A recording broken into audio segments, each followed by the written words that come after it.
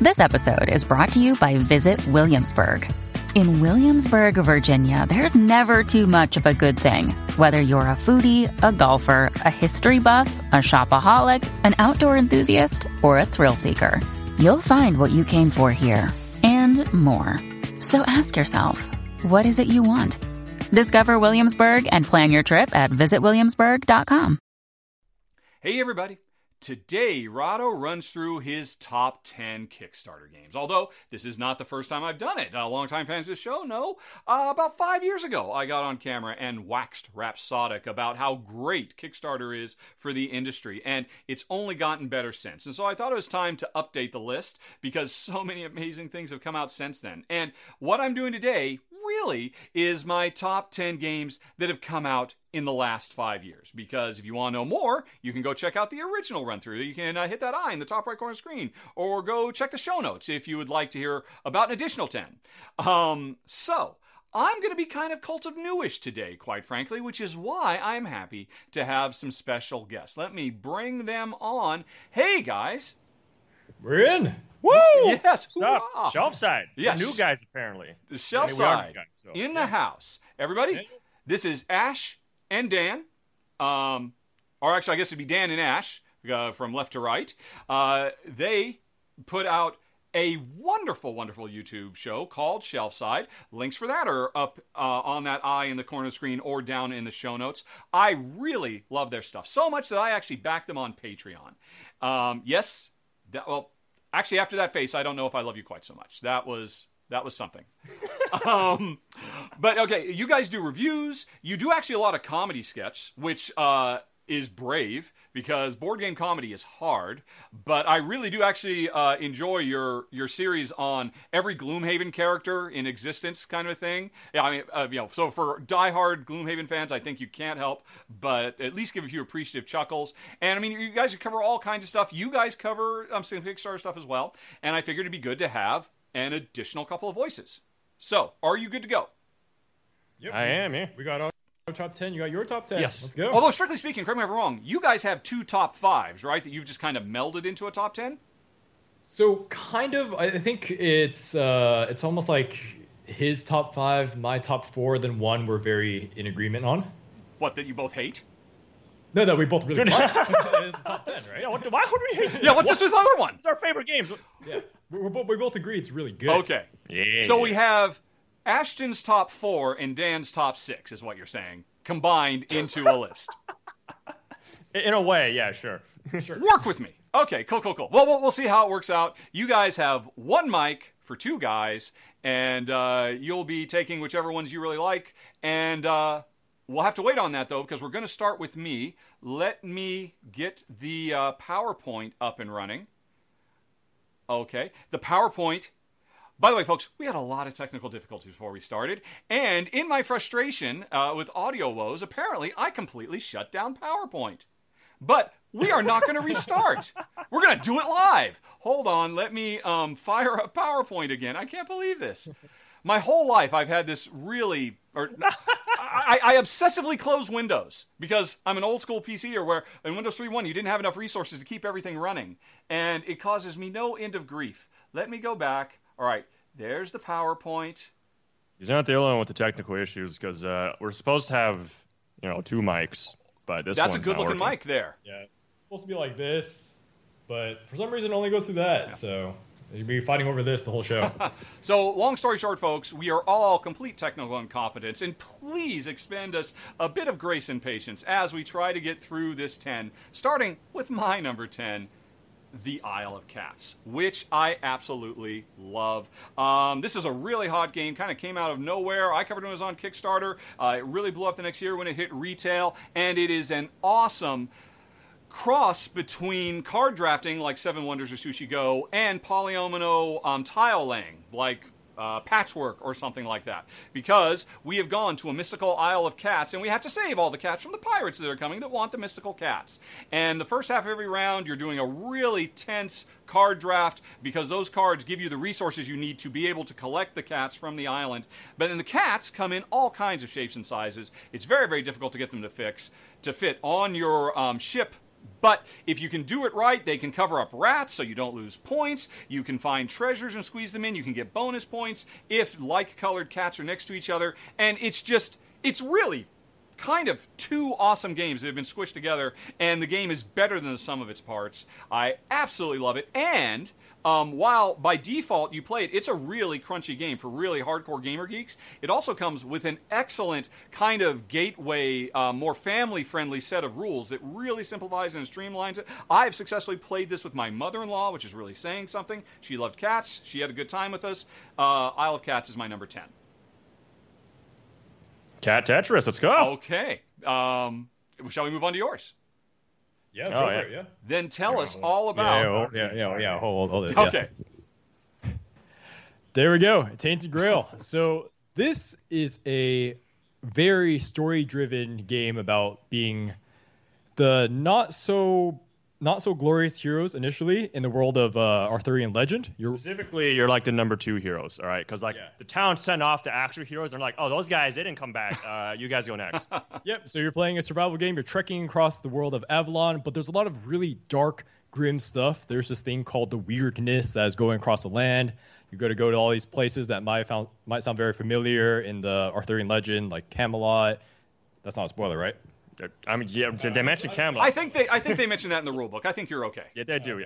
Yeah, think of the weirdness as like this all-encompassing fog where if you're in it, weird stuff just happens. Makes no sense at all. All right, it's just horrifying stuff within the like fogs of weirdness, and that's like the driving force of like, okay, why is this coming back to the island? Let's go figure out what's going on. Nice set of mystery, right? Or nice sense of mystery, I should say, because you're just going like, well, the weirdness, it's causing all this weird stuff to happen. What's up with that? How do we stop this weirdness from encroaching on us? And that's basically your first like hook into what's going on.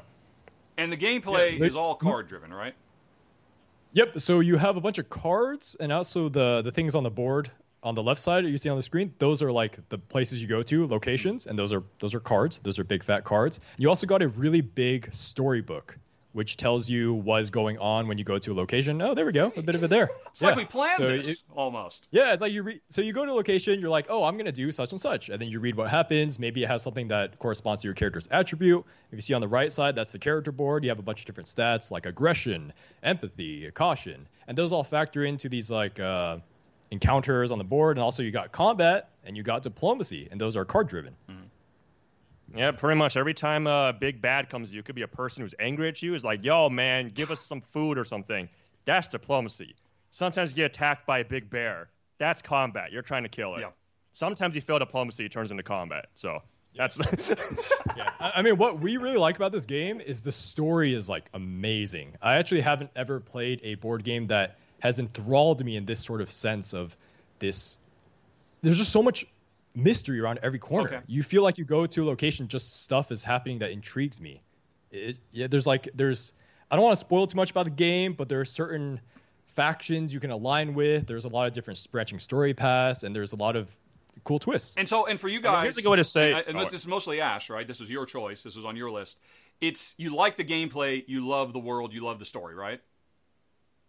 I would actually say this is more Daniel's pick. Oh, was it Daniel's pick? This... Daniel was the goth one. Okay, my mistake. Yeah, I just have a thing for Dark Souls. What can I say? This game's based on Dark Souls. Come on, like, look at the box. There's like literally a bonfire. Like what? Mm-hmm. Okay. Well, cool. Yeah, it is super popular. Jen and I did play the prototype of it, and what you love about it is what made us not play, because it was a little bit too dark for Jen. I mean, really, really dark. But that's what keeps you coming back for more. I mean, dark stories, man. They're gripping. It's... All right, then let's move on to my number 9. Tiny Epic Defenders. And this one, I expect I'm going to get a lot of pushback, because there's a lot of folks out there that do not like Tiny Epic Defenders at all. But for my money, it is the best of all the Tiny Epic games. It is very Pandemic-esque, the core structure of how you are basically just running around a little meeple in a tiny, tiny kingdom going up against epic dangers. And it's... a really, really simple game that's driven mostly by this event deck. It's a deck of cards that you go through, and every card in the deck is either another bad guy that's going to attack one of the different regions of the world, or it's a card that says, oh, you, player, blue player, you get to go now. And what happens is interesting about this game is that deck grows over the course of the game. It's kind of like a deck builder, where I don't build a deck for my character. It's that the game builds a deck for the world, and more monsters will show up in that deck. And because we are going to go through that deck multiple times, and as it gets bigger, we have an idea of where the monsters are going to attack, because there is no way just 2 players or however many players can possibly save this world, which is under constant attack, unless you can anticipate where the bad guys are going to be before they're going. So the second time you've gone through the deck, and you know, based on the monsters that are in the deck in this game, the port is getting attacked. The port is going to get attacked 3 times before we get through the deck. The desert, we could ignore it. It's not even getting attacked at all. So let's focus over there. But you get into a situation where, oh my gosh, if I would just go over to the forest right now, I could do this, but then I'd have to leave my post on the port, and that's the one time that the port comes out. But so it has kind of that Pandemic feel of, if I assume you guys know Pandemic, after you have to reshuffle the virus cards and put them back on the top, you're constantly worried, oh, is Chicago going to get hit? I know Chicago's going to get hit. This kind of really doubles down on that, and makes the whole game center on that, your imperfect ability to anticipate where the bad guys are going to go. On top of that, if you get the second edition, it's got gorgeous art, it's got tons of playable characters that are really unique, lots of really amazingly cool boss fights, and it's truth in advertising. It is a tiny, epic cooperative adventure, or it's an epic defense cooperative adventure in a very, very tiny package, and I love it to pieces. It's my number 9, Tiny Epic Defenders. I have a quick question. How long does this game take? Because you keep comparing it to Pandemic. It was shorter. I mean, I think Jen and I, we generally get through a game in about a half an hour. And that almost includes setup as well, because it's very, very quick to set the game up. You just pull it out, throw the environments out there, shuffle up, the encounter deck, and just pick a couple of characters and just get going, and you're off to the races. So it's not quite a filler. It's a little bit more than that, but it's probably we'd play this in about a half to 2/3 of the time of a regular game of Pandemic. Cool. Well, that immediately makes me more interested in it than Pandemic. I will say that. Oh my. Well, Pandemic wasn't going to show up on anybody's list anyway, because it's never been might be a little bit at odds here on our Pandemic opinions. Yeah, Pandemic for me at least goes on a little too long for what it is, but this sounds right up my alley, actually. Maybe so then. Yeah, maybe so. Okay, well, what is your guys' number 9? All right. Oh man. This one. Okay. I love leader games just doing crazy asymmetric stuff, right? This game, no different, but the asymmetry comes in a different way, because instead of just like, say Root, where it's like, hey, everyone picks a faction, and this faction does X amount of nonsense, and that one does that amount of nonsense. And this, right, everyone's just basically like their own faction of like a kingdom that's like, partaking in this world where like, okay, there's a chancellor, right? That's like immediately some asymmetry going on, right? Some guy's gonna have like a bunch of power, he has like a bunch of guys over the land, and the rest of people are just kind of just fighting him over that land. But as you play the game, right, as you start like controlling certain areas, drawing certain cards, you get super asymmetric anyways, because everyone has like different abilities from different cards they're drawing, different lands that will let them do different things. You can also play cards onto lands, which modify what happens when you own the land. It gets out of control pretty quickly, but it's also really fun, all right? It just gets like to these points of like, okay, there's dumb, insane politics happening that are so entertaining, because it's like that guy, maybe that guy over there, he's the king of the bandits, right? He got like the bandit crown, so he just controls all the areas. When you say that guy, you mean another player, right? Yeah, another player, yeah. So like, now that's something like a really fun like politics sort of talk about. I was like, like if I'm bargaining with him, I want him on my side or whatever, he has like that crazy ability where he just owns all the land and no one's actually on. And I might have something where it's like, I have a dumb ability where it's like, I'm like combining these like 3 cards that let me like snowball my units in like a massive force, and like I can just deathball people every time I'm fighting, right? And then as you start talking about like what people are capable of, right? There's also like different win conditions that change every game, and then on top of that, on subsequent games, right, Chancellor might pass around because it goes to like the person who actually like won the previous game. So the politics like has this insanely cool legacy effect to it also, which you just don't see in other games.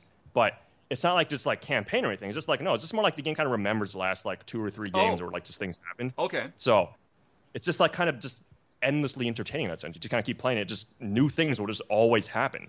And So That's so impressive. And you said this is from Leader Games. Which, by the way, I should say, folks, neither Shelfside nor I have actually covered Oath on our channel, so I just used Leader Games video so you could see a little bit of it. Thanks, Leader Games, for providing the video.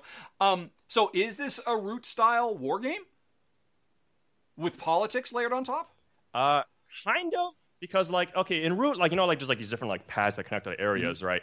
In this game, the board is just kind of like divided into like 3 columns, and each column has like 1 to 3 like land cards in it, and you just move between the cards. Oh, okay. So it's nowhere near as like area control, but there still is like an area control like feel to it. But yeah, no, it's like not as like intense as like Roots. Okay. So yeah, it's less of a dudes on a map fighting game. It's an area control game with a lot of politics and an ongoing storyline where the world changes and stays changed from one game to another. Exactly. You know how they say some games are a love letter to a certain genre or whatever? Say that. This game feels like an FU letter to legacy games because there is no real campaign. There is no real unlockables. Maybe after your first game it unlocks a bit, but you can just play infinitely, or you can just play like 3 times and have a grand old time. There's no set goal, which I think really makes it fresh in a field filled with legacy games right now. There's so many legacy games. Yeah. So I know you play through multiple games in a campaign. Does the campaign come to an end, or can it go forever? And you could be on your 50th game, and we're still dealing with changes to the world that happened in our 3rd game, kind of a thing. I wouldn't even call it a campaign. Okay. I would just call it games influence each other. Wow. Okay. So there's not even a storyline pulling this all together. It's just that at the end of this game, hey, the sea is boiled and there's no more water, and that means the next game is going to be very different. That kind of thing. Yeah, like basically think of it as like I think probably the last like 2 to 3 games are going to be like the ones that like impact your current one the most. Okay. Right? Like there's no way it's going to be like 50 games you still remember what's going on in the 3rd game. Yeah. It just kind of keeps going on forever, and the stories that come out are always just whatever the players are doing, because players are just end up doing just wacky nonsense because of just how asymmetric you can get people with how the cards you can get. So. All right. Yeah. So, and stories without flavor text too. Very cool. Oh, really? Okay. So, unlike Tainted Grail, this is not a heavy storytelling game. This is all about the stories that you create as the world evolves. Exactly. Okay. People are just going to do funny things, and they're going to be really memorable. Yeah. So, great game for just causing just funny experiences. Yeah, actually, one of my favorite dynamics is the Chancellor and the Exiles, and the Exiles can actually become a citizen of the Empire. And you can beg and plead to become a citizen, which is what I did in one of my games. And eventually, when you get to be a citizen, you get to control the Chancellor's units, which is so satisfying. And the Chancellor's another player. Also, the Chancellor's like the king of the land. It's the purple guy, on the board right there. Yeah, and then you can actually turn against the Chancellor too. So there's always that room for like role playing, like, please, sir, just let me be the citizen. Wow. And he's like, no, I'm not going to give it to you. And he has like a royal scepter. There's just a lot of things you could do. Okay. Yeah. But if you're a Care Bear like me and you're looking to avoid conflict-heavy area control, probably a pass. But if you like that, it's a must-try. I would predict this game doesn't go well at 2 Oh, either. really? So, because there's less politics. It's all... Yeah, you really need the politics. They say for your first game, play with 3 or 4. All right. Okay. Yeah. Well, I was excited for a bit, and now I'm sad. Okay, but that was your number 9. Go ahead. Oath. Alrighty. Well, moving on to my number 8. I love Calico so much. It is such an amazing, simple... Like my previous game, Tiny Epic Defenders. It's a really deep, big game in a super tiny box. It's a simple hex-based tile laying, and every time you play, you're trying to make a quilt that it looks so wonderful and comfy that a bunch of cats will curl up and take a nap, and that's how you score points. But you have 3 objective tiles on your quilt that indicate that you're trying to get the right patterns in the right place. And the problem is, your board is so tiny that these objectives inevitably will conflict in some way. And every tile you place down to try to do better on this one will mess up your chances on the other one. But then on top of that, there are also public objectives that are tied to the cats. And it is a blast. It's another very quick game, under a half an hour, and yet during that 30 minutes, I mean, you will just curl up in knots as things get so tense, as you're so desperate for that one tile that you've been waiting for the whole game, and oh, please, no one take it. Oh, no, they took it. All right, well, there goes that objective. But okay, that means I can really focus like a laser on this other one. It's got great components. It's got a really good solo mode as well. It is just absolutely phenomenal, and it's another one that is really blown up and taking on a big... I mean, I'm not saying this is like the heir apparent to Azul or anything like that. Those are strong words. But, I mean, Calico, I think, is kind of in that same wheelhouse, and I love it so much. I would rather be playing it right now than talking to you, quite frankly. But that will have to wait. My number 8, Calico. I don't know if you guys know this one. Yeah, I know a bit about it. Actually, when I look at this board, I think of Castles of Burgundy. I see the hexes, Castles of Burgundy. And actually, you were the one that introduced me to Castles of Burgundy, funnily enough. So how does this compare to Castles of Burgundy? Well, first of all, it takes place, I mean, you can finish it in like a third, almost a quarter of the time. Yeah, I mean, Castles of Burgundy, you do a bunch of stuff to get the tiles so you can, do your tile laying. This just gets right to the middle. Every turn, you're just going to grab a new tile and put it someplace. But it does, you're right, it does engender a lot of the same kind of tension of, can I get the right tile? Because, in Burgundy, I need to finish this one little town so I can get the big score before this round is up. And in this game, you get that same, I'm just so desperate. Because every tile has a color and it has a pattern. So, those things affect the different objectives you're going for, but it also affects the different cats, because the cats care about different things. Every tile placement has like 5 or 6 things you have to consider. And so even though it's an incredibly tiny little board, what is it? I think it's a 5x5 board of tiles. Every one of them just matters so much. And it's one of the reasons it's so great, and people love it to bits. My number 8, Calico. And let's see, moving right along, your guys' number 8. Sweet, yeah. So this goes back into the Awakened Realms grim and dark thing. So this is all about surviving a real war. It's called the Siege of Sarajevo. Well, the game is called I'm not This sure War if I'm of pronouncing Mine. that correct. Yeah, but it is literally about surviving this siege that happened in real life. And you are controlling a band of survivors going along in a house, which is like the center of the board. You see the minis at right now. And they have to do things during the day to fix their house, cook food, clean up. And then during the night, you go on these things called scavenging. And that's how you actually get food to survive, because you can't sustain yourself. So the game is meant to be extremely punishing, but also the stories that come from it are really, really gripping. It really makes you think about war in this dark, serene way that I don't quite get from reading historical books, which is really crazy. Like, this is a game unlike anything else on this list where I can enjoy it a lot without laughing, right? And I can even enjoy it a lot solo. I'm not really a big solo player. So you see on the screen right now, there's a lot of stuff to manage. There's so many things, and that's where the survival thing comes in, because you got wood to manage, you got water, you got different types of food. There's like vegetables, just canned food. And that really just brings you into this grim, dark world where you need to manage everything perfectly to survive.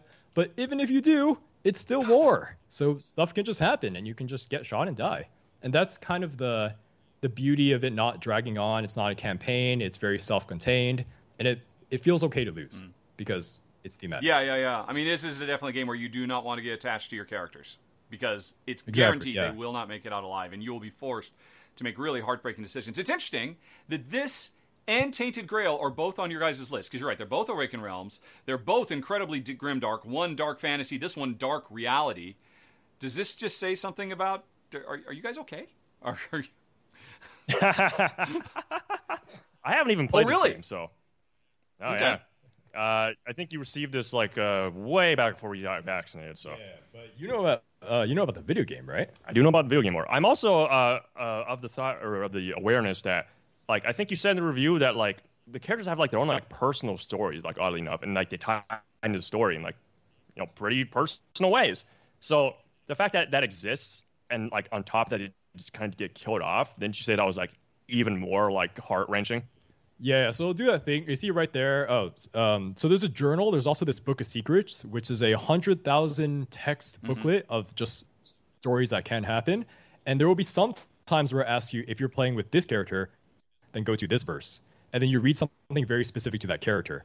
And then that's where you really get the feels going, because you're like, man, this guy was a deserter, and now he's in this new situation. And because he's a deserter, he acts like this in this crazy thing, and now he dies in a certain way, or he has a family that he lost. Yeah, it's very dark. We're okay, Richard. We're doing okay.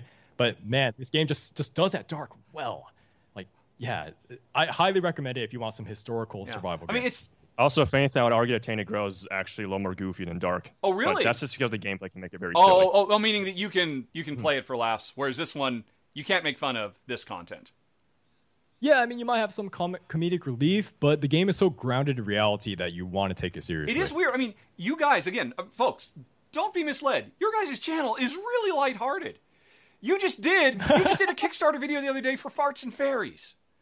We did. So, well, any game goes, Yeah. right? As long as we Yeah, enjoy yeah. it. I'd like to talk Yeah. about it.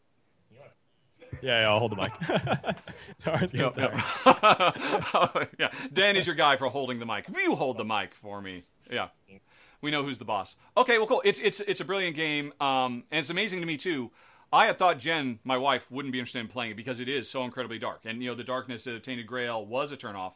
But here, she did find herself pulled in. I mean, because it is so emotionally affecting, and I can't imagine playing it with a big group. But for the two of us, I mean, sometimes it just hits you so hard, you just have to stop and you just sit there in silence for a bit and just what just happened. It's an incredible experience. That's shows what board games can do, quite frankly.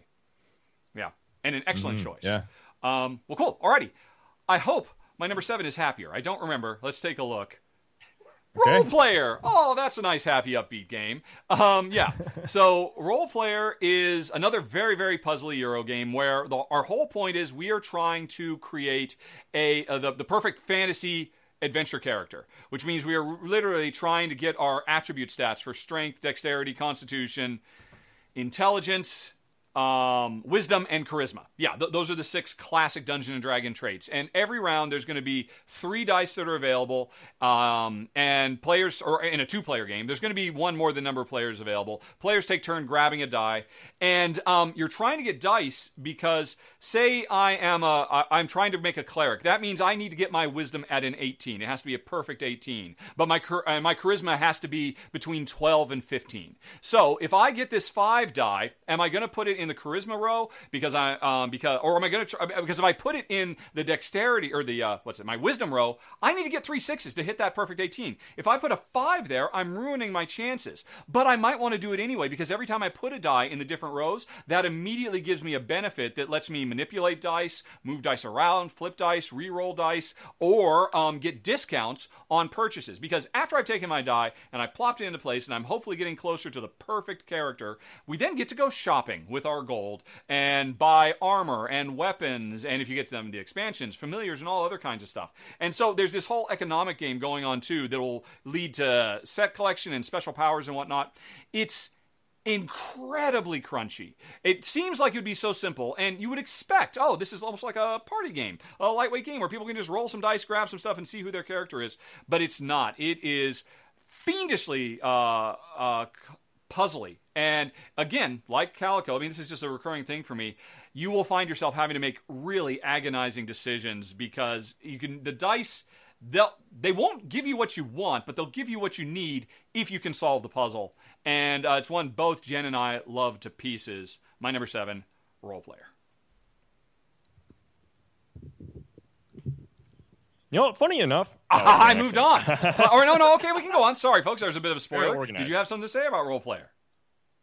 I was just going to make a quick little joke in that sometimes when me and my friends play D&D and we're making characters, like the process can be so grueling long because you want to like get everything just right that, I was about to say, Role Player might encapsulate that feeling really well. It does. Actually, I think that's true. And the interesting thing is, they're coming this year, I believe, there's a new spin-off game called Role Player Adventure, where after you're done playing a game of Role Player and you've created your, let's see, what am I working on now?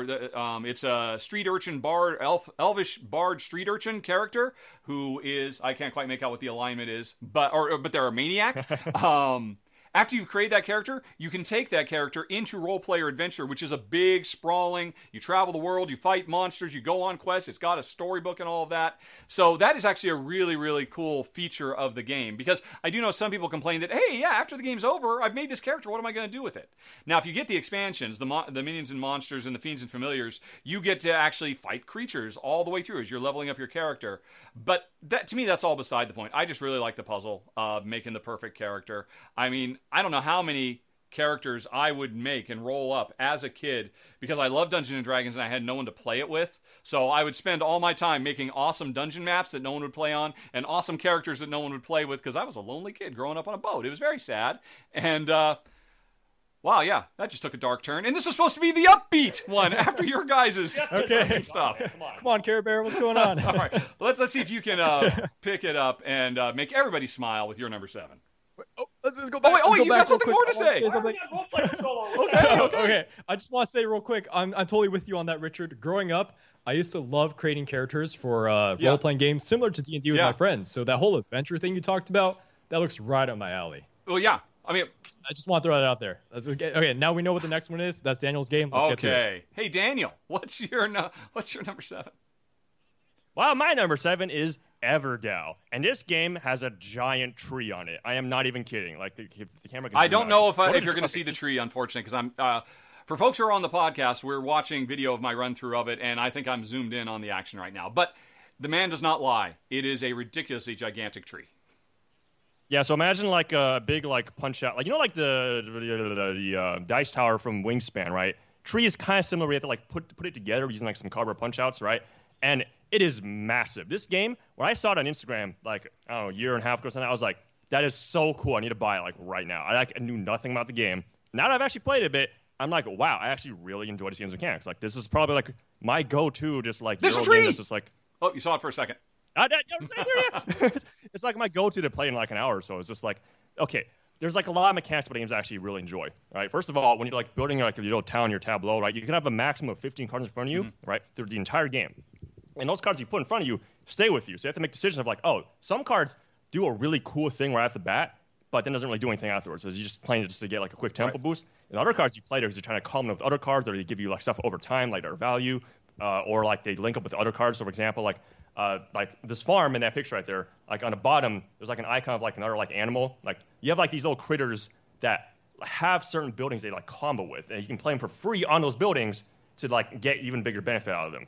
All right, so there's like all this cool like nuance in the game where you're like, looking for very specific cards, but at the same time also like thinking like, wow, I should probably also like be playing these like tempo cards that get me the resources I need to actually be able to play those other bigger cards. Are you calling them? And on I'm top sorry. of that, You keep calling there's, them like, really tempo cards? Is that a term I don't know? I'm using like Magic. Oh, it's a so, like, okay. Magic, All right. yeah, I use tempo as like a common term in like pretty much everything because it's like it's a very ubiquitous term, right? Because like some cards you play them, they give you a tempo boost. Like you're ahead on resources versus everyone else.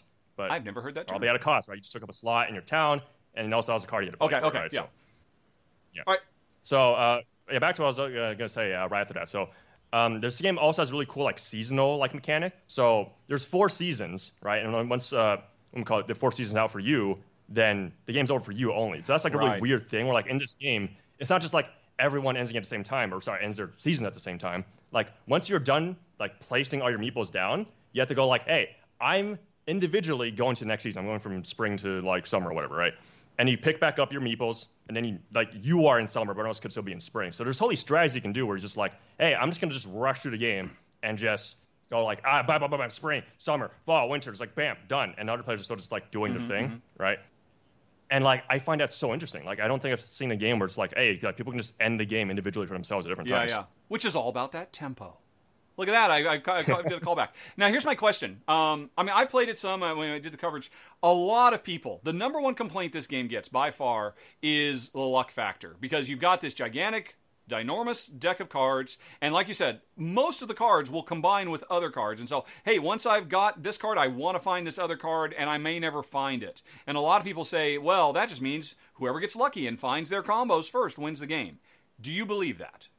Is that your experience? I do not. I mean, I will. Okay, I won't say that the RNG like doesn't play a factor at all, but there's definitely points in the game where you should be going like, I need to change plan because right now what I'm doing is too slow. Like you can't just fixate on that one card and just desperately look for like what you need for it. You should be also just doing other stuff in the meantime, and you'll probably find that as you start like just playing more stuff, you start finding that I need other cards too, right? And you have to be really unlucky to like not get one of the common pieces for like say like 3 or 4 of the cards because your hand limit is 8, right? So it's pretty likely you're going to get something that works, right? You can't just, like, play exactly like you want. You have to, at some point, react and make difficult decisions like, oh, I'm going to commit to this guy instead of that guy, Yeah, it is a gorgeous game. Very popular worker placement game. The art is incredible. And you just said RNG, also, the random number generator, which is a term you use all the time on your channel. You're taking that from Magic again, aren't you? I don't remember where I learned that one from, but probably Magic, I guess. Like, it's a term used a lot, like, just in general. Like, tempo is less used in spaces outside of Magic, but RNG, I hear that a lot. Not that it matters. So. It has nothing to do with this list, but I just find it interesting. I don't hear people often just drop RNG in random conversation, but that's what makes Dan special. randomly generated conversation. This is what we talk about all the time. RNG this, RNG that. I think it's from competitive card games. We grew up playing that all the time. I just toss around Yu-Gi-Oh quite a bit. So Yeah. Okay, well, this is an excellent one. It'll be interesting to see after this is up and live what the audience response is, mine versus yours. I've got, I think, a little bit more esoteric stuff. I mean, you guys are going for, Everdell is so well loved and with very good reason. Cannot fault you for it. Your guys's, or Dan's number 7 specifically, but as a group, Everdell. All right, then we move on to my number 6, Circle the Wagons. Another little esoteric game that probably very few people have heard of, but I think it's absolutely wonderful. It's from Button Shy Games, and their specialty is coming up with really interesting, compelling games that are micro in size. They're just like 15, 18 cards. You can put the whole game in your wallet or in your back pocket and take it with you anywhere. And I played several of their games. Circle of Wagons is the best one for our taste. It is a competitive game where you take the 18 cards, shuffle them up, 3 of them at random you flip over, and those will be the 3 objectives you have to pursue as you're trying to build your own little Wild West frontier. And everybody's competing, or the 2 players, it's a 2-player game, are competing to make the best Wild West frontier. So every time you play, you're going to get a different combination of 3 objectives taken from the 18 that's going to make it feel radically different right off the bat. And that is so simple and elegant and yet so deep and provides so much replayability out of 18 freaking cards. But the rest of it is, the other cards that are face down, and they represent all the terrain that you can conquer, basically, are lined up in a circle around the objectives. That's the circling of the wagons. And when it's your turn, you can just grab the next card that's in the row, or that, it's in the circle, and add it, and try to put it down such that you're getting a bigger lake or mountains next to mountains, or building towns or wagons, or whatever it is you're trying to do based on the objectives. But often, that's not the card you want. The card you want is 3 steps further along the wagon wheel. And if you say, well, okay, I'm going to skip that card, I'm going to skip that card, I'm going to skip that card to get this card, because this is perfect, because this will actually push me forward on 2 of the 3 objectives, my opponent gets all 3 of those cards that I just skipped. And that can be incredibly painful. But again, that's where the tension comes from, because, you know what? Okay, I should really skip those 3 cards. There's no way I am giving you, Dan, 3 cards. I'm just not going to do it. So I'll just take the next one. And then Dan says, okay, yeah, I see how important that is. I'll skip the 2 cards. You can have these 2 cards. I'll take it. And it's like, oh, I should have taken it because I ended up getting a card. I don't even need this 1 card I took. But greed came in, and I just couldn't let you have 3 cards. And so I gave it to you. And it's a very quick game, 15 minutes tops, really nice little filler that you can just bust out and play anywhere. And you will always find that you are screaming at the top of your lungs at the end because, why didn't I take that one? I should have taken that one. Oh, it's gone now. All right, it's okay. It happens to both players, and you tally up at the end and see who wins. And it's fantastic. The whole thing's driven by when you grab the cards. I don't know if there's an official term for this in board gaming, but I like to call it you patch them together, because you can stack the cards on top of each other or slip them underneath, so you're trying to create different patterns out of them, like kind of like a quilt almost. And it's great. It's my number 6. Can't recommend enough. Circle the Wagons. Okay. And if you have nothing to say, we'll move on. I'm not going to make that mistake again. Yeah, let's move on. So, micro games, man. Circle the Wagon. Yep. All right. There you go. Well, then, what do you guys got for number 6?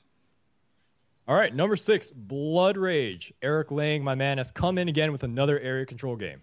So this one is about controlling Viking clans, and you're trying to get the most glory before the world just destroys. It just blows up because you got these destruction tokens. You see those orange circles on the top there. So the world is slowly crumbling as you play the game. And to get points, you want to pillage the land, kill other people, but most importantly, kill yourself, and then you can go to Valhalla, and you get lots of points, which is a really fun thing. There's a whole entire I think you might want to reword that sentence a little bit, maybe. I'm not quite sure, but go on. Yeah, it doesn't take too long. It has just enough area control for me because a big part of it is actually drafting cards. So there's 3 different ages, and for every single age, you draft a hand of cards, and the hand of cards could be anything between quests, certain monsters you can summon to the board, or just ways to increase your battle prowess. So the game never drags on too long. The 3 ages is just good enough for me. The minis are great, and the player interaction is everywhere. You see on the map that everything is pretty well connected. There's a center part of the board. I know Daniel hasn't played this game, but he would love this. The center part is called Yggdrasil, I'm not even sure how to pronounce it. Some type of Nordic it's mythology. Yggdrasil. Yggdrasil. The there you world go. tree. Yeah, and that's where everyone's gonna have like a giant showdown there because that gives you the most points if you pillage it.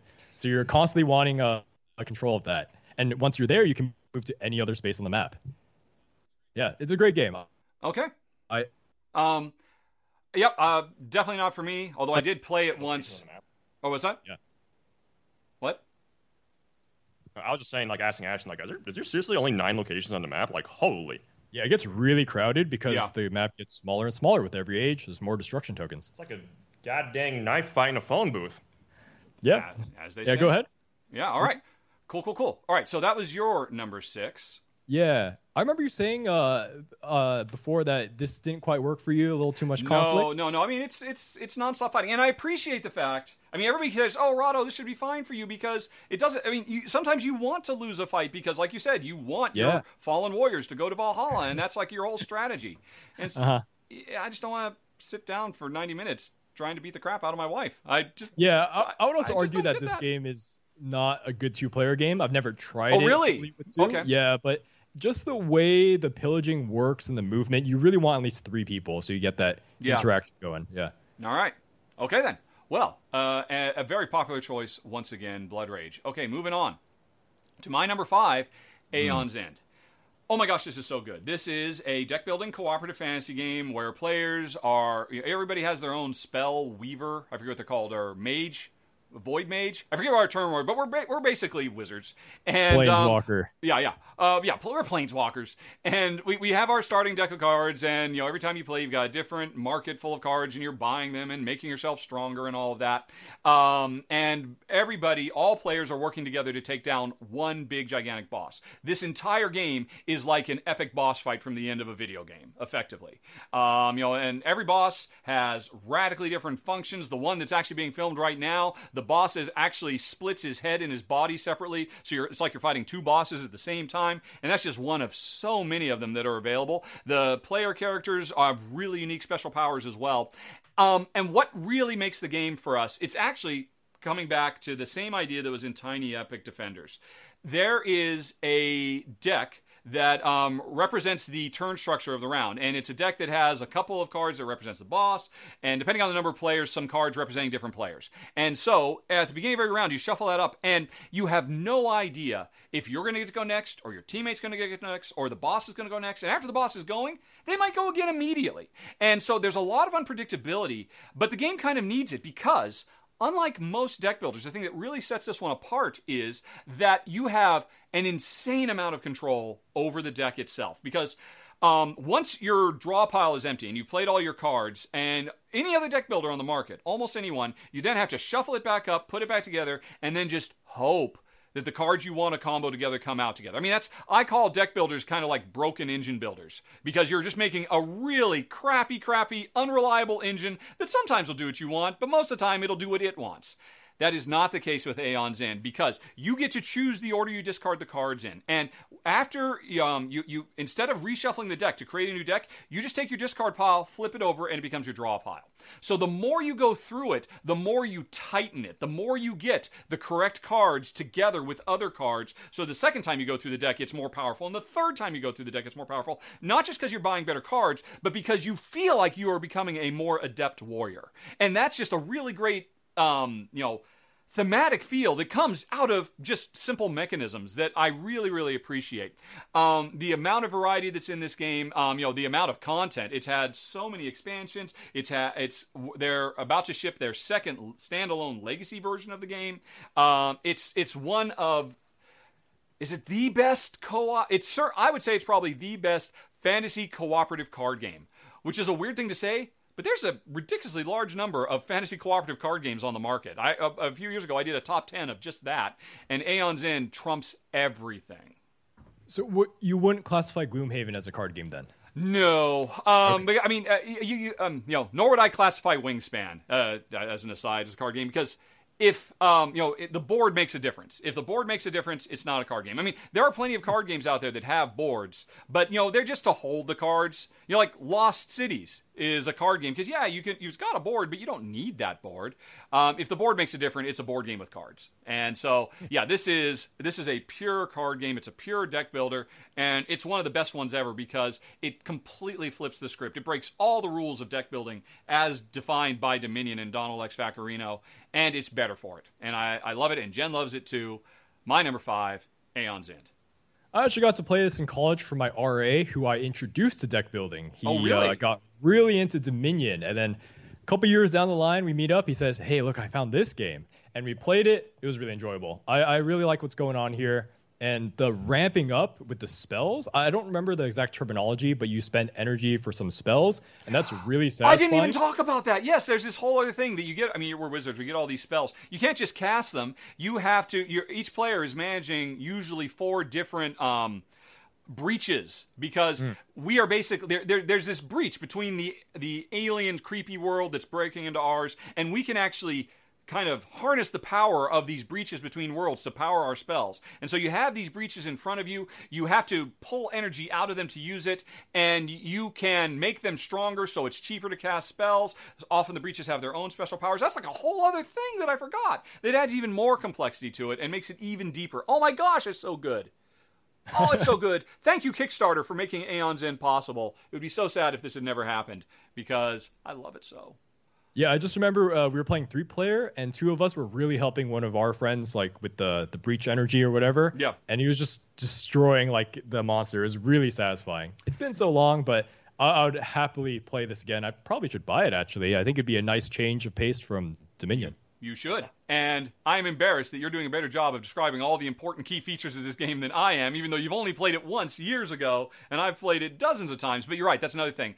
The cooperation in this game is through the roof. So much of the card design is about players helping each other and really being involved in each other's turns. It's amazing. It's the best. Although, amazingly, it's only my number 5, Aeon's End. Okay, what do you guys got for 5? Oh, you know what? Hold on a second. I think we are getting some Skype. We are getting some Skype pauses. Hold on, folks. We'll be right back. Hi, I'm Daniel, founder of Pretty Litter. Did you know cats tend to hide symptoms of sickness and pain? I learned this the hard way after losing my cat, Gingy. So I created Pretty Litter, a health monitoring litter that helps detect early signs of illness by changing colors, saving you money and potentially your cat's life. Pretty Litter is veterinarian developed, and it's the easiest way to keep tabs on your fur baby's health right at home. Go to prettylitter.com and use code SPOTIFY for 20% off your first order and a free cat toy. Terms and conditions apply. See site for details. Okay, folks, I think Skype is under control. Ashton, you were saying? Yeah, number 5, The Godfather, Corleone's Empire. So I bought this on a whim because I watched the Godfather movie recently, and this actually really surprised me. It's an Eric Lane game, and it went under the radar. Yes. So what happened, right? Mm-hmm. So the good part about the game is that it does area control pretty well. You're vying for control over New York by playing one of the 5 mafia houses of New York. And you can go to Wall Street to get jobs, and jobs include car bombs and drive-bys and backroom deals. Yes. So it has a lot of that area control element, but it's mostly worker placement. So you're placing your figures on the board to shake down businesses or go to the back of the businesses to do special deals for more seedy things. Mm-hmm. And it just combines a lot of great mechanics. Like there's auctions. You see like all these suitcases. Those are metal suitcases that you're putting your money into. And then in between phases, you can bid for control of the mayor or the police chief or the union boss. And then you can use those as actual figures later in the game to influence the board. It does that mafia thing pretty well. And I would say it probably went under the radar because of some weird behind-the-scenes Kickstarter thing. You can tell that all the art is the same on the jobs, which is kind of strange. Oh, okay, yeah. Yeah, and when you open up the box, it's like half empty. It's really weird. Because they had plans that maybe I mean, didn't it come has to like fruition. an answer, but it's half empty. Yeah. But yeah, every time I play this, I've had a good time. At 5, I think maybe it's a little long. At 3, has never done me wrong. Even at 2, it's not half bad. So maybe you want to check it out with Jen. But there is no way I am playing this game with Jen at all. I will strike that from the record. Here's my question for you. I assume this is yours entry, Ash, and so was Blood Rage. Blood Rage, of course, everybody loves it. why do you put Godfather over Blood Rage as, preeminent, premier Eric Lang area control games? I like the theme a lot more because I have a special connection to the movie, but there's something about putting a car bomb and just blowing up figures, letting them float on the Hudson River. It's very entertaining to me. It features the holy trinity of crime in New York. There's guns, there's booze, and there's blood money. So, yeah. I think Dan has something to add. The way you described this to me was like, okay, because I really like Sons of Anarchy. I haven't played this yet before. And you're like, you're going to love this game. Because you just told me this is Sons of Anarchy on a bigger scale. So, Is that true? I think so. The decision space is actually a bit bigger than Sons of Anarchy. Well, yeah, that's what I'm saying. It's bigger Sons of Anarchy, which is like, oh, I could just do insane nonsense on a bigger scale? Dude, sign me up. Like, Daniel, imagine bribing the mayor, and you can move the mayor to immediately get control of Wall Street. How satisfying is that? There you go. All right. Okay. Very underrated. Yeah, I like this game a lot. Well, I'm glad you're giving it a shout out. I mean, I remember when this game first came out, like a whole bunch of YouTubers got together to do like a Rodney Smith and drive-through review. I mean, and everybody's like, everybody get this game more love. It's the greatest thing ever.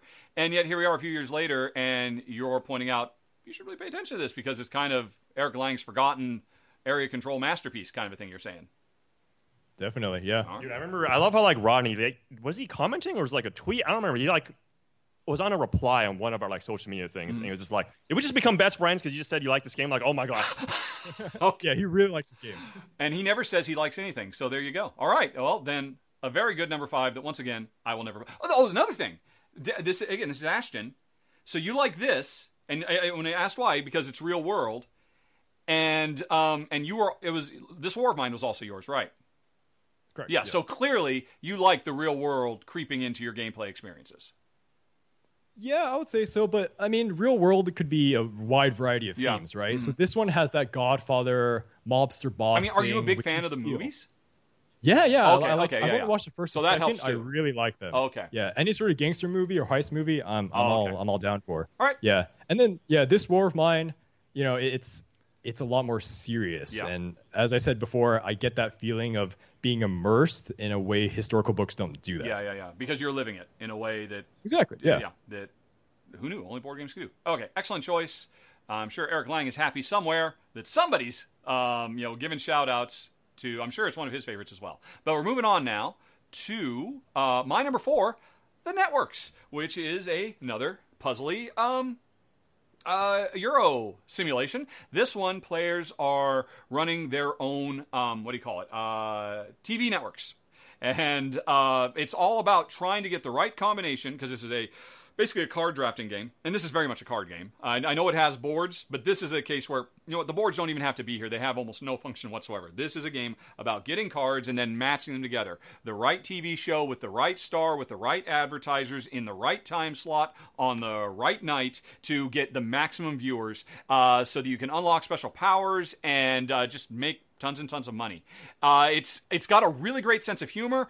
Almost every single card is making references and callbacks to popular TV shows. And, that's really entertaining if you like it, but you can completely ignore all of that because the gameplay itself is what makes it so special. Again, I've said it a million times. What really makes me appreciate is just how tension-filled it is. I mean, you've got this perfect, slot for this particular actor who's a washed-up Clint Eastwood type, and he would be great in this revisionist Western you're doing. And please, I gotta get... Oh, you took that one. Okay. I guess I'll put the Mork from Ork comedy star in, because that's the only star I can get. And you can just get these really interesting combinations of stuff. And it goes to that, I mean, there's never a time when we don't say, well, I'd watch that show, because you just end up creating some ridiculous stuff. But you also create just like, some shows that, it's, the theme is great, the comedy is great, but it's really, more than anything else, just the very, very tension-filled card draft, trying to get the right things at the right time, unlocking your executive special powers that will just change everything. And, I love it a lot. My number 4, The Networks. I mean, even despite, with all the really cool mechanical things that happen in this game, I'm imagining just, after you play it, right, you just get to look at, your board afterwards and you're like, wow, some of these shows are god-awful, but I would watch that one. Yes. that is a big part of it, too. I mean, the theme really, it's really wonderfully thematic. if you were to imagine what's it like to be a TV executive, which is probably not something anybody ever thinks about. This is giving me a Suburbia vibe, which is a city building game we grew up playing, and it's like it doesn't really matter if you win or lose, just building this really funny, just like this possible, like this could be real. It's just like so funny. Yep. My cities are so stupid. I remember like I would win so often by just like doing these rush like tempo strats. Like, all right, my city is just a massive ghetto. I just have way too much of a population here. There's not enough of an economy, but I have the most population, so I win the game. Screw you. I know exactly what you're talking about. It's what we mentioned earlier with Oath. It's not a storytelling game, but it still tells stories. They're just based on our decisions as opposed to something the designer wrote down ahead of time. And I would say this game does that too. It's really interesting. The longer you run the show in the same time slot, they start losing popularity. And sooner or later, you have to make the heartbreaking choice of canceling it and sending everybody out to pasture. It's really good. A lot of fun. Cannot recommend it highly enough. And it's actually got a lot of really good expansion content too. And it just got a new game, just came out, called Rival Networks, which basically takes the whole game, because it's a bigger, longer game, 90 minutes, 2-hour game, depending on number of players. But the Rival Networks takes the whole thing and shrinks it down into a head-to-head duel that you can get done in 20 minutes. And with the same great humor and, thematic stuff coming through. I love it. And I probably won't love your number 3 if history's anything to go by, but let's take a look. Or your number 4. Yes. This one, you have to explain yourself. Throw burrito. All right, so here's the game. Okay, spoons plus dodgeball. It's actually genius. I know it sounds really stupid, but oh my god, this game is so fun to play. You have to try it. Okay, spoons already. I love the chaotic fun of it. Right, dodgeball. I also like just for the audience for the audience who doesn't know. Describe spoons. Okay, so spoons. Okay, you take your standard deck of playing cards, your 52 cards, right, and everyone has like a small hand, but the hand can never go above a certain size, and you're constantly discarding cards to the left, and you're drawing cards from the deck if you're the first player in line. But if you're passing to the left, someone else is drawing from your discard pile, right? So it goes in a big circle, and you're trying to complete a set of 4. And once you have that, you can just grab a spoon from the middle of the table. And then once someone does grab that spoon, everyone else at the table has free reign to just grab a spoon in the middle. And the last person to grab the spoon gets eliminated. In Throw for Burrito, instead of grabbing spoons, you're now grabbing those plush burritos and you have to throw them at each other. It's genius. It's brilliant. No game knows what this game does. And what this game does is so fun. Like, look at it. We're playing in a park. This is just nonsense. Like, people are looking at each other. What is going on over there? But we're having a blast. It's just, I don't even care. Like, okay, the park's also a great spot because, you get to run around, you get to dive, there's grass. Like, stuff's getting dirty. Doesn't really matter. The game's only like $20. You just keep buying it if it gets, like, messed up. Like, oh my God. The game just works so well for what it is. Like, it sounds so dumb. I know, but you just have to try it. Like, spoons plus dodgeball, where you grab the dodgeballs, burritos, off the middle of the table is just genius. So, like, oh my God, it works so well. And it comes with 2 burritos, right? So it's just the first 2 people to grab those burritos, they just go off. That's right. And then they start. What do you score extra points?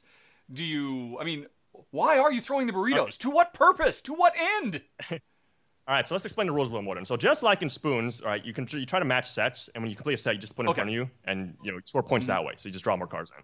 But there are also sets of burrito cards, and when you match a set of burrito cards, you loudly get up and shout whatever that set was. You'd be like, Burrito War, or Burrito Duel, or Burrito Brawl, whatever. All right. So all those different permutations of burrito combinations cause different types of burrito fights to happen. So Burrito Brawl, when you play, you go like, Burrito Brawl, and then the people to your left and right are the ones that are forced to partake in the battle. So they have to just go and grab burrito and just throw it at each other, like just the left and right people, okay? And whoever gets hit with the burrito, they lose a point. Okay. So that's how that works. Like, no one ever gets eliminated. So that's another thing I like about a game over spoons. So no one's like sitting out watching. Right. You just lose points. You feel bad. And you're like, hey, I hate you. You gave me these burrito bruises that make me lose points. I'm going to get you back later on, right? So it like has these dumb, like almost like politics that happen in the middle of the game, funny enough. So, okay, next one, Burrito Duel. All right, you have like, Burrito Duel. And you pick 2 people, and then they have to like stand back to back, like, old Western cowboy style, and someone counts them off, and they turn around and throw the bruises at each other. And then lastly, there's Burrito War, which is just chaos. Like, you shout that, everyone at the table is involved. Whoever can grab burrito first and just throw it at another guy, like, that just stops the war. So. All right. And this is your guys' number 4. Yeah, this is, like, this game has destroyed, like, pretty much every party game out there. Like, if we can play Throw the Burrito over any other light game, this is what we're playing. Like, this part of the video begs the question, what about playing indoors, though? And knocking over your TV while everybody's running around trying to dodge burritos. Yeah, because, like, if you have, like, a really messy room, probably would not recommend this. But if you just have, like, a pretty like clean dinner table and there's like nothing really around. Like there's no like random like I don't know just like food that can get knocked off the counter or whatever. Like those beers are super tough. You can throw them at windows and TVs like no problem. All right. Okay. Yeah. I will say that you don't want to be playing this game if you have picky neighbors at night because it does get very loud. There's a lot of yelling. There's a lot of jumping. If you like have someone that lives under you, if you live in an apartment, there's going to be a lot of like pounding on the ground and they might get annoyed. So be careful about that. All right. Yeah, it gets really bad when someone yells a burrito war and then like two people grab burrito and everyone else like don't have burritos, so they just dive to the ground. You know, it's just like that's very loud. Oh, because everybody's in the burrito war. Even if they don't have ammo, they're still. Wow. Okay. Yeah, for burrito war specifically, burrito war is like everyone that except for the guy who played the burrito war. Of course. So like the whole table has to suddenly just partake in this stupid war that just happens out of nowhere. So. All right. You have sold the idea. I get it. And I think everybody wants to know, when are we going to get these bangs back? Yeah, I guess I need a few more months before it goes out. Yeah. that is a killer look for you, I have to say. Okay, moving along to my number 3, Project Elite, which is absolutely amazing. Another cooperative game. How many cooperative games have I had now today? Quite a few, I think.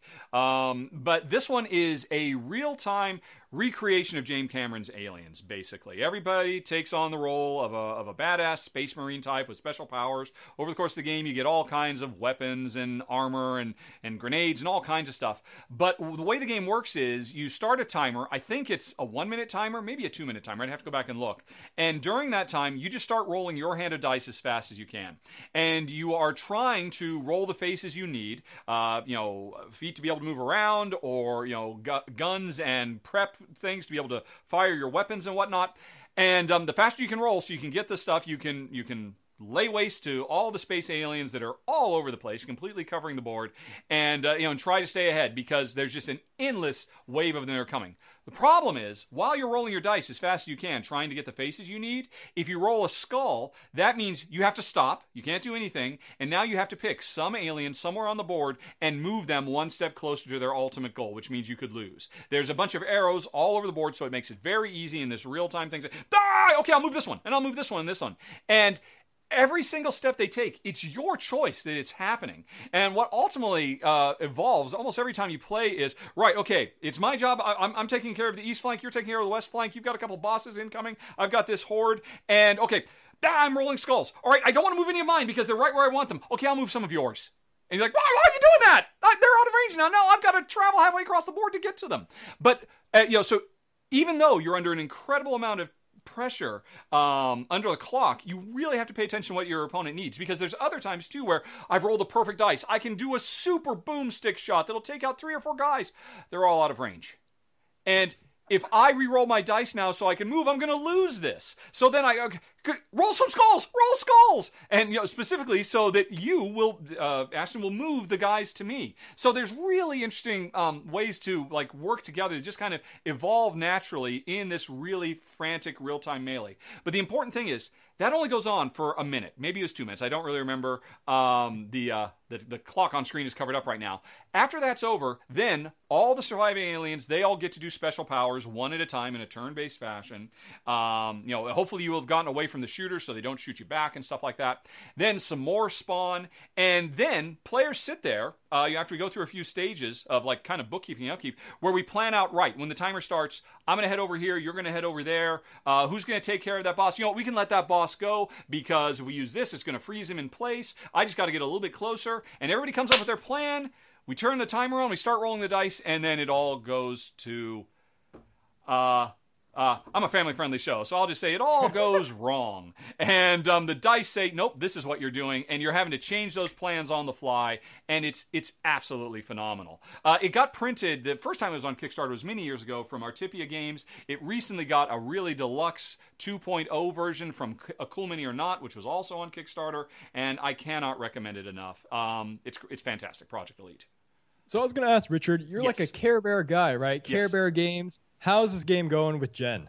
This is a violent shoot 'em up. That's actually a really good point, because actually Jen is less Care Bear than me. She's a bit more cutthroat. Everybody assumes, I'm just being nice to my wife. I'm the pussycat. She can be a little cold-blooded. She's not afraid to cut you off at the knees in an area control game if that's what it takes. But what she does have a problem with is subject matter. I mean, anything that's violence, she very rarely she basically cannot enjoy a game where you put something that approximates a real-world gun in her hands because she just finds it so distasteful. This game is so good that she will put her distaste aside. And, I mean, we've talked about it, and she likes to pretend, well, maybe they're just orcs, and I'm Legolas, instead of them being aliens, and I'm Ripley. She would much more love it if it were a high fantasy setting. I just love it, period. And, I made video games for almost 2 decades, so of course I'm going to like this. This game is about as close as you can get in modern board games to really capturing the feeling of a high-energy, high-octane, fast, in-your-face shooter because of that time element, because you're having to make these really tough decisions, because sometimes you're gum jams, because you just can't quite roll what you need, and they still keep coming. I will recommend it till I'm blue in the face. It's absolutely wonderful. Very... easy to teach because the core rules are simple, and they need to be because it's real time. You don't have a lot of time to make really in-depth decisions. You have to have a simple system you're playing, and then once the timer stops, okay, everybody calm down. Okay, anybody need a minute? Okay, and now let's see what the bad guys do. And here they start coming, and oh my gosh, how did we let this happen? And now these 3 things have just spawned, and it's great. I love it to pieces. My number 3. Project Elite. Okay, you ready for your guys' number 3? This guy's at the top. This one's at the top of my list for sure because I remember seeing it many years ago, and I just always seem to miss the Kickstarter printing for some reason, and it just looks so fun. I mean, Throw Burrito, right? We like our real-time games. There you go. Yes, so this looks right up the alley. Yeah. Yep. Clearly, Throw Burrito, but you're throwing burritos at aliens. I was just going to say the only thing this game is missing clearly is a burrito to throw. Perhaps in an expansion they will add the Burrito-ometer 3000. One can only hope. Okay, cool. So I think we're on then to your guys' number 3. Tell us all about it. Gloomhaven. Do I even need to say anything about the game? I feel like everyone knows what Gloomhaven is, but Gloomhaven is a dungeon crawling game made by Isaac Childress where you take on the role of a mercenary and you're going out into the world of Gloomhaven to just do dungeon crawling stuff. Very fun. Combat's amazing. This game, it's a classic. Don't need to say more. Oh my God, look at those minions. Look at all the beautiful footage we got. This game is so fun to just make your character, just get into funny scenarios, just see how they develop, what builds you want to go through, right? There's tons of items you can get to deck your guy out. You can spend money to even enhance your card. So you might say I don't know, move 3 on it, but you can no, it's a move 4 now. There's so much variety and depth to the gameplay of Gloomhaven that you can honestly play this game endlessly. And on top of that, custom content because Isaac's hey, I'm gonna put files for all the creation stuff online. You guys do whatever you want with it. This game is just great. It's just a massive sandbox to just do amazing combat over and over again. Yeah. Oh my God. Yep. Yeah, I mean, this is a game I don't think that could exist without Kickstarter because any publisher would say, yeah, we're not going to put 5 expansions worth of content in one box and sell it. That's just not the way we do business. It's absolutely amazing. Now, here's my question for you. I mean, you're right. Everybody knows Gloomhaven. I've talked about it a million. I've streamed it live with Jen many, many times. I'm curious why. I mean, you put Tainted Grail on the list. I think it was Dan who did. So what's Gloomhaven got over Tainted Grail? Because you really love that story in Tainted Grail. Oh, yeah. So Gloomhaven, this is definitely a huge deal above Tainted Grail, is not really dysfunctional. Ooh, I just said it. Yeah, Tainted Grail, the actual gameplay of it can be a little whack. Okay. Whereas Gloomhaven is just you're playing the game. This is stellar. The gameplay is excellent here. Super thoughtful. I feel every time I'm going through combat, there's so many things to keep track of, right? The monsters, they're doing their own thing. They have their own almost personalities because they have their own attack decks. You're constantly it feels like you're just adapting to things all the time in Gloomhaven. And on top of that, the resource management aspect of it, because you can actually run out of cards and exhaust instead of just losing your health. That's really cool. I haven't seen it on any other game. It's just Gloomhaven has so many working parts that I can just get real crunchy with and think about. So I think the perfect game to me would be if something had Tainted Grail's level of story and then Gloomhaven's combat, that'd be oh my God, that game I'll just never stop playing. Maybe that'll be Gloomhaven's story, I will say, it's basically to me at least it's good / okay. It's not anything amazing. Oh my God. Mm-hmm. Yeah.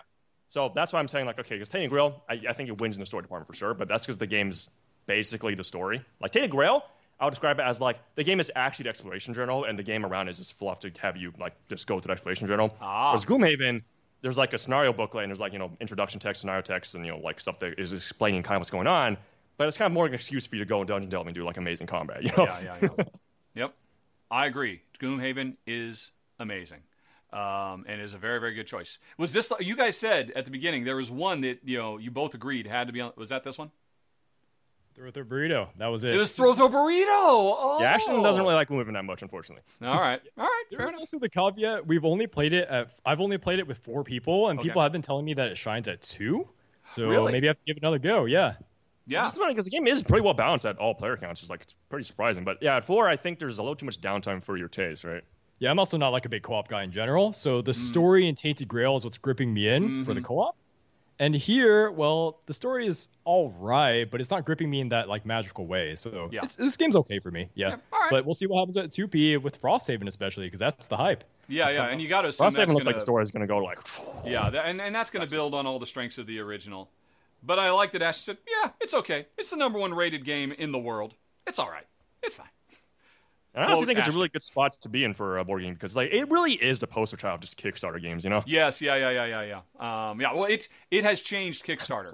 After this came out, I think everybody's well, where's our Gloomhaven? It says all the publishers. Where's our ridiculously huge box overflowing with stuff that comes with 200 hours of gameplay before you get any expansions? Yeah, but nobody touches it. And this whole video is going to be a whirlwind tour of Dan hairstyles, I have to say. You've gone through many looks on this show, it would appear. Yeah, basically it's just because I'm really lazy and I get haircuts every like 4 to 6 months, I feel like. So it's like, it just gets long for a bit and it goes back to being short and it gets long again and goes back to being short. All right. Very cyclical. Yes. Like the seasons. Okay, cool. An excellent number 3.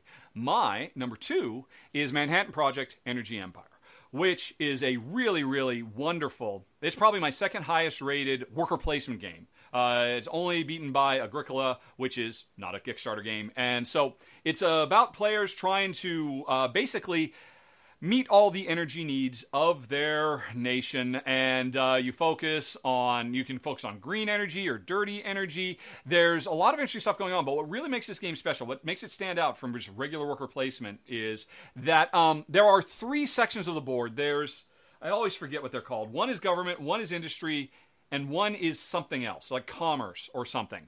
And if you put your worker in one of those regions, not only you do whatever that worker placement action is, but you get to activate every building of that type that you have previously built. So this is a very, very satisfying engine building game because the whole point is you're trying to get resources to build all these buildings that do all kinds of different powers, resource generation and conversion and all kinds of things. And so if you get like a whole bunch of industry cards in front of you, and you purposely chose them so that every time you do an industry worker placement action, you get to activate all of them. And it's a little engine that you run in. This one leads to this, to this, to this, to this.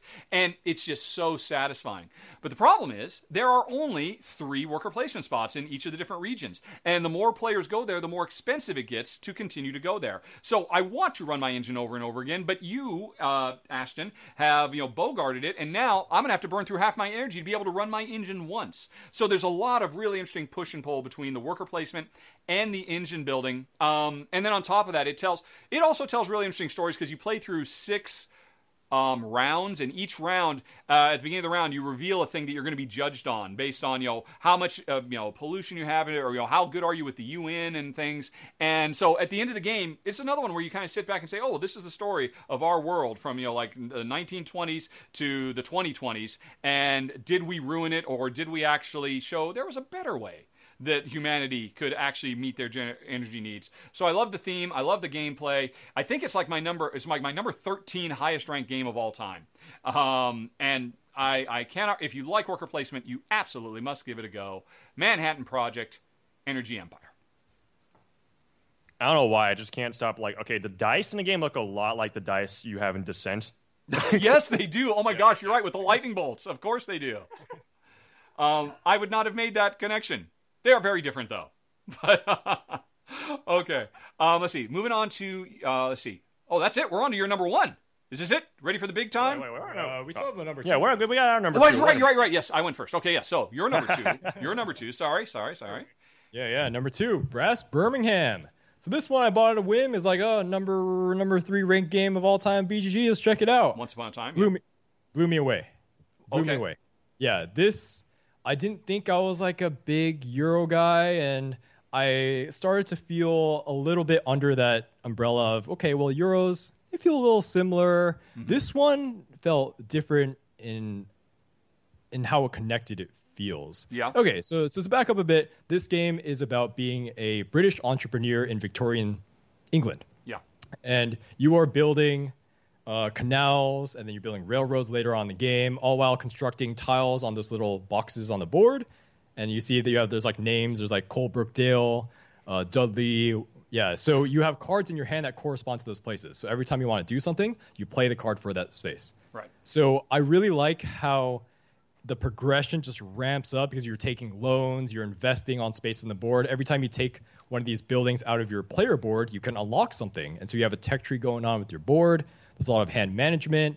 And what is really good about the interconnected nature is that it's so connected that you can use other people's resources on the board. Right. So, for example, if you want coal to build your railroad, well, if you're connected to someone else's coal station, you can just take their coal.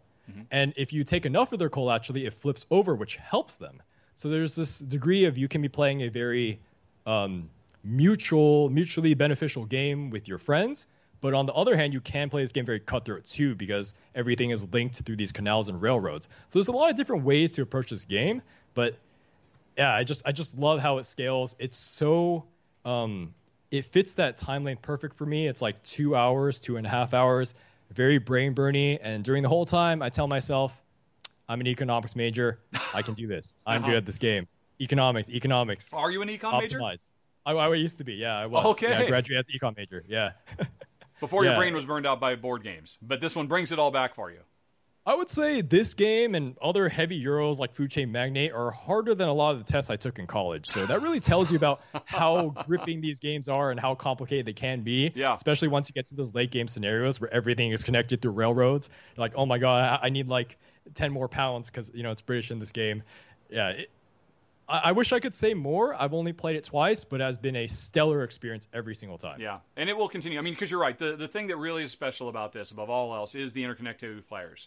Like I said, I mean, I will. Oh, is that you're building over in Wolverhampton? Okay, I'm just gonna be next door in Dudley. I'll make a coal mine for you, and I want you to take my coal because I have no use for this frickin' coal. I'm building it for you, and that replicates. That's the way the real world works. Everything is not zero sum. People are always looking for opportunities that bring wealth all around, and I do really think. That's a very, very sharp. But at the same time, you're really often hamstrung by the cards. I want to build in Dudley. My cards will not let me build in Dudley. What am I going to do instead? Now, I'm curious. You played Birmingham, there, and it sounds like you have not played Lancashire, which is the original brass. Because the interesting thing about the original brass is it's much more harsh. It's really more restrictive. Birmingham, I forget how it works, but there's a way you can have like wild cards. So, I can discard cards to build where I need to. Not in Lancashire. In Lancashire, you just take what you get and you say thank you because the game really makes you work so much harder. So I'm really curious as an econ major how you'd feel the two compare, but we'll never know. Yeah, I've not played. I heard this is also shorter than Lancashire, which is also more appealing to me. Oh, is that the case? I guess that could be true. It's interesting. I mean, this game, it just generally, like beer, which is a new feature that introduced in this game. It doesn't exist in Lancashire, and so you have to work harder to find those connections with other players. Whereas this game, the connections overfloweth. It's great. I agree. One of the best, probably most people would agree Martin Wallace's best design ever. And, of course, he's one of the most revered board game designers in the world. Is this your thing, Dan? Or do you just stare at it blankly? I'm kind of staring at it blankly, but did you say beer? There's beer in it? Did I hear that correctly? There is beer. It's a very important resource. Okay, well, now I care about this game a lot more. So if you see those wooden things on the board, those are beer barrels, and you can use them to supply your guys. Like, thematically, they need to be paid in beer, and beer is cleaner than water. This game has the historical element really well. Yep. Yeah, and the tiles are just so satisfying to flip over, which is... The component-wise, it's very satisfying, because you're always flipping over tiles, you're putting down tokens, you're connecting things. Yeah. You're building. You're really, really building something that, that it feels real and, like your choices really have consequence. I agree. Good call. An excellent number 2 and completely inconsistent with the rest of this list, but I'm happy to see it. Although we did have Everyday. I really like it. Yeah. Okay, cool. All right. Now we are to my number 1. And longtime fans of my show are not going to be surprised. It looks like it's our only overlap because of course it's Gloomhaven. I don't know. Woo! Says somebody far off in the distance. Woo! It is so good for all the reasons Dan talked about. I mean, and I guess there's a certain level of truth to the fact that, yeah, the storytelling is fine. It tells a nice enough story. But really, the story is just so that we have another reason to go into another dungeon and fight a bunch of monsters in what is the most puzzly and, no, there's no word, puzzly combat system ever, because our characters are represented ultimately by a hand of cards. And you go in, I've got 9 cards for this character. Each card has 2 different actions on it. And when we're deciding what are we going to do this round, are we going to rush in and fight? Are we going to try and hold the line and let them come to us? Whatever. You have to pick 2 cards from your hand, one to do the top effect, one to do the bottom effect. But the important thing is you can't tell players what you're going to play, nor can you tell players how fast you're going to go. There's imperfect communication in this game, which I'm curious, Dan, if that enhances the game for you or not, because it's what really makes the game. Yeah?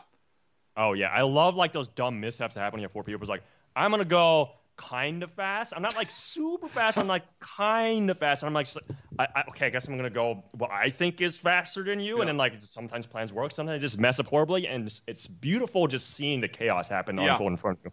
On top of that, monsters might do stuff you didn't expect them to do at all, which is throws even a bigger wrench and everything. Like, this game feels so alive when you're playing it. I cannot stress enough just how good the combat is in this game. It's how, like, infinitely replayable it is. It's, like, insanely good. Yeah. It's interesting how alive it is, because this game is almost 100%, what's the opposite of RNG? Prescribed, procedural. I mean, I know exactly how much damage I'm going to do. I mean, there's no rolling dice and seeing how things go. The unpredictability, that random spark, doesn't come from just rolling dice and, I hope I get a 6. Oh, I got a 4. Great. Which is, roll to resolve has never been my favorite. The unpredictability here comes from my teammates. We're all working together. And you said you were going really fast, but what, a 30? A 30 isn't fast. And you say, yeah, you're a ninja. A 30 isn't fast for you. I'm a cleric. It's the fastest card I've got.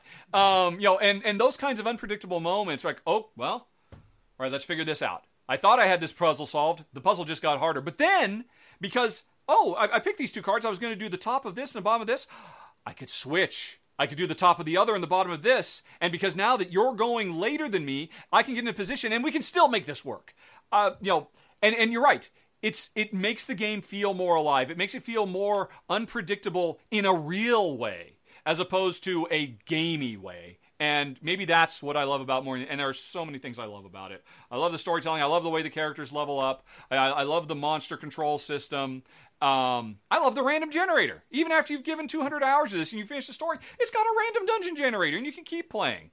It's absolutely amazing. My number 1, it's actually my number 3 ranked game of all time, and it's my number 1 on this list, Gloomhaven. And Dan's okay because he almost got it right, putting it as number 3. So, what could possibly beat this? Let me know.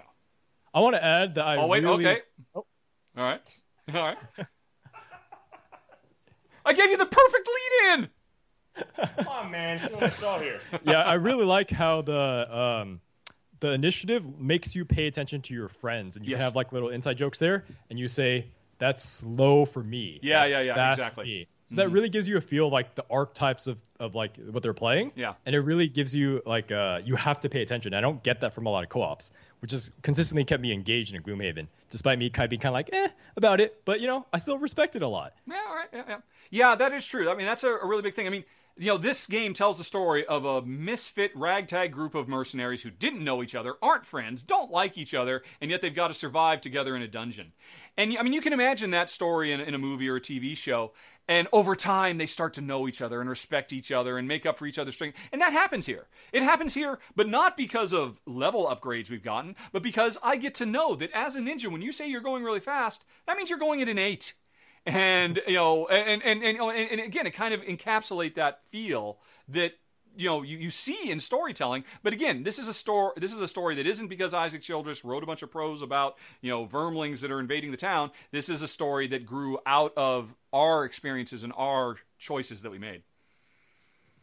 As a random aside, I thought for sure when you were talking about like, you're gonna grow with your mercenary gang and like learn to get to know them better.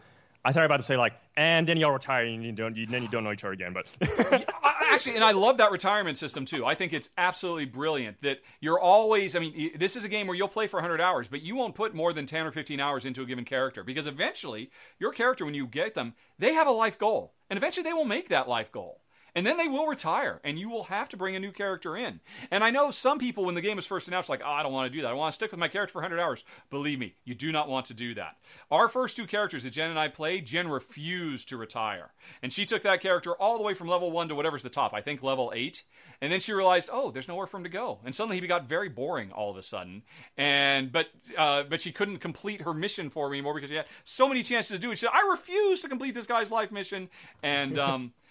But when she finally did, it was very satisfying, especially because the characters who retire, they come back in little side missions every once in a while, too, which is a very nice touch also. Yeah, Gloomhaven is amazing. But apparently not amazing enough for you because we've already spoiled your guys' number one. What is it? It's such a good segue, too. Yes. But yeah, Root. Whew, this game has destroyed, like, pretty much all area control games for me that are around the same time frame as it. Mm-hmm. Like, basically, if I want to play something like medium-length area control, it's always going to be Root. If I want to play something longer, like probably like Twilight Imperium 4, but yeah, for the 2-hour mark, Root is by far the best experience you can get out there. Or at least if you have a group that is up for it, because I am lucky enough to have a like Chungus group of friends, like big like. I'm sorry. All know the game's ins and out like perfectly. Hey, what? So it's really easy to get a game of Root going. Like I hit up the group chat, and there's probably like 3 people available, and we can just play. Like, and then because everyone knows the game, right? This game, by the way. What makes it so special is how asymmetric it is. Like, no other area control game is going to have the amount of asymmetry that Root has, okay? Like, every faction, they're almost playing like an entirely different game. It's how, like, that's how crazy it is. Like, as an example, right? Just in the base game alone, there's, like, your, like, basic area control military guys, like the cats, right? They just build buildings. Those buildings can, like, get you resources, and you can also use those buildings to spawn more cats. You run around and, like, fight things and build things. Very normal, right? And then you have, like, the Vagabond, where you just play as one guy. You are literally a D&D character. There's one guy running around doing quests and also probably slaughtering a bunch of cats in the process. Like, that is a completely different playstyle. And then the politics come out of all these different interactions get absurdly complicated. Like, because of all this crazy asymmetry, right? Like, the depth this game has is so fun to just jump into. And then if you have a group of friends and also yourself that everyone just knows all the factions, like everyone has played them all multiple times, everyone knows the rules like ins and outs, like, the amount of potential possibility any game can go into is insane, right? It's like on a similar level, maybe even more, maybe less. I don't even know exactly what it is than like Oath, where like a game has so many different outcomes of like what can happen, and that makes it endlessly replayable. And on top of that, more expansions keep on getting released, right? Yeah. We already love the game base, and then the Riverfolk expansion came. I was like, oh my god, this is throwing a giant wrench and everything. We were learning that, we had a blast, and then we had the Underworld expansion. And it's like, this is making it even more like, okay. With already the 4 asymmetric and base, that's already like a lot of like variety. 6 factions, that's nutty. Now there's 8, and it's like, oh my god, the different permutations of what game states you can have with like what combinations of factions are in the game is crazy. And there's already another expansion that's like I already back to Kickstarter. I didn't even read it. I just saw it. I was like, I'm backing it. Okay, that's how much I know I love the game. All right, like the fact that like there's just more expansions to make the game even more complicated. It's just like, okay, it might sound kind of bad, but if you're like a big fan of the game, it's like. That is insanely fun to just jump into. So, yeah, Root, I don't even know how many games I played at this point. I want to say, like, yeah, like 60, 50, just somewhere up there. It is an absurd amount of time I put into, like, this game. I love it that much, and so apparently all of our friends, so. My only question for you is, I've been stuck on it the entire time. You said you have a Chunderous group of friends? I said Chungus. I probably should have just said big group of friends. I don't know why I said Chungus. You have a Chungus group of friends. I just wanted that to be clearly established in case the audience missed. That you hang, I don't even know what that means. So this was your pick, right? I mean, is on Ash's list as well, or? If I recall correctly, Ashton was like, the asymmetry is like too absurd for me, and also Ashton was like a latecomer to it. That's the problem with this game. How can anybody? How could games, he's like played? How could anybody join your group of playing this game now? I mean, right? Because you all know it on an expert level, and you'll just completely rip poor Ash apart if he tries to come and learn all the deep waters of the asymmetry. But you guys just all learned it together, and that's the way you have to play it. Yeah, this game was actually a big wake-up call for me in that, yeah, I don't like that much asymmetry in games. I've always thought I liked asymmetry, right? But then you get to a certain point, like, wait, everyone is just playing 2 different of games, which is what Daniel likes. Yeah. So like why he likes it is why I don't really like it. Wow. I mean, also when we're talking about like the accessibility thing, like we've had friends who have like come in like late and then like just delved into it more, but like as far as I'm aware, like those people they saw something in the game that like hooked them more immediately and they're willing to like put up with us and play a bunch of those games. Whereas with you, like I think you only played like 4 or 5 times. Like no, I'm out. Like yeah, we've definitely had friends who came in. That's why the group is so big. It used to be like only like 5 people. Now it's like I want to say like 7 people all know to play the game like really well at this point. So I mean, it is possible to jump into it. It does take quite a bit of effort, I will say. The game is not easy to learn, but thankfully, we have a bunch of people who can teach it because the rule book. Good luck with learning the game that way. It's crazy because of how asymmetric it is, right? So it's like yeah. Man, thank God, I guess we have a group that can just tell people like, hey, here's how this everything works. It is probably the deepest pool of anything we've talked about today, and that includes Gloomhaven. It's I just keep waiting for a really good co-op version because that's what I want.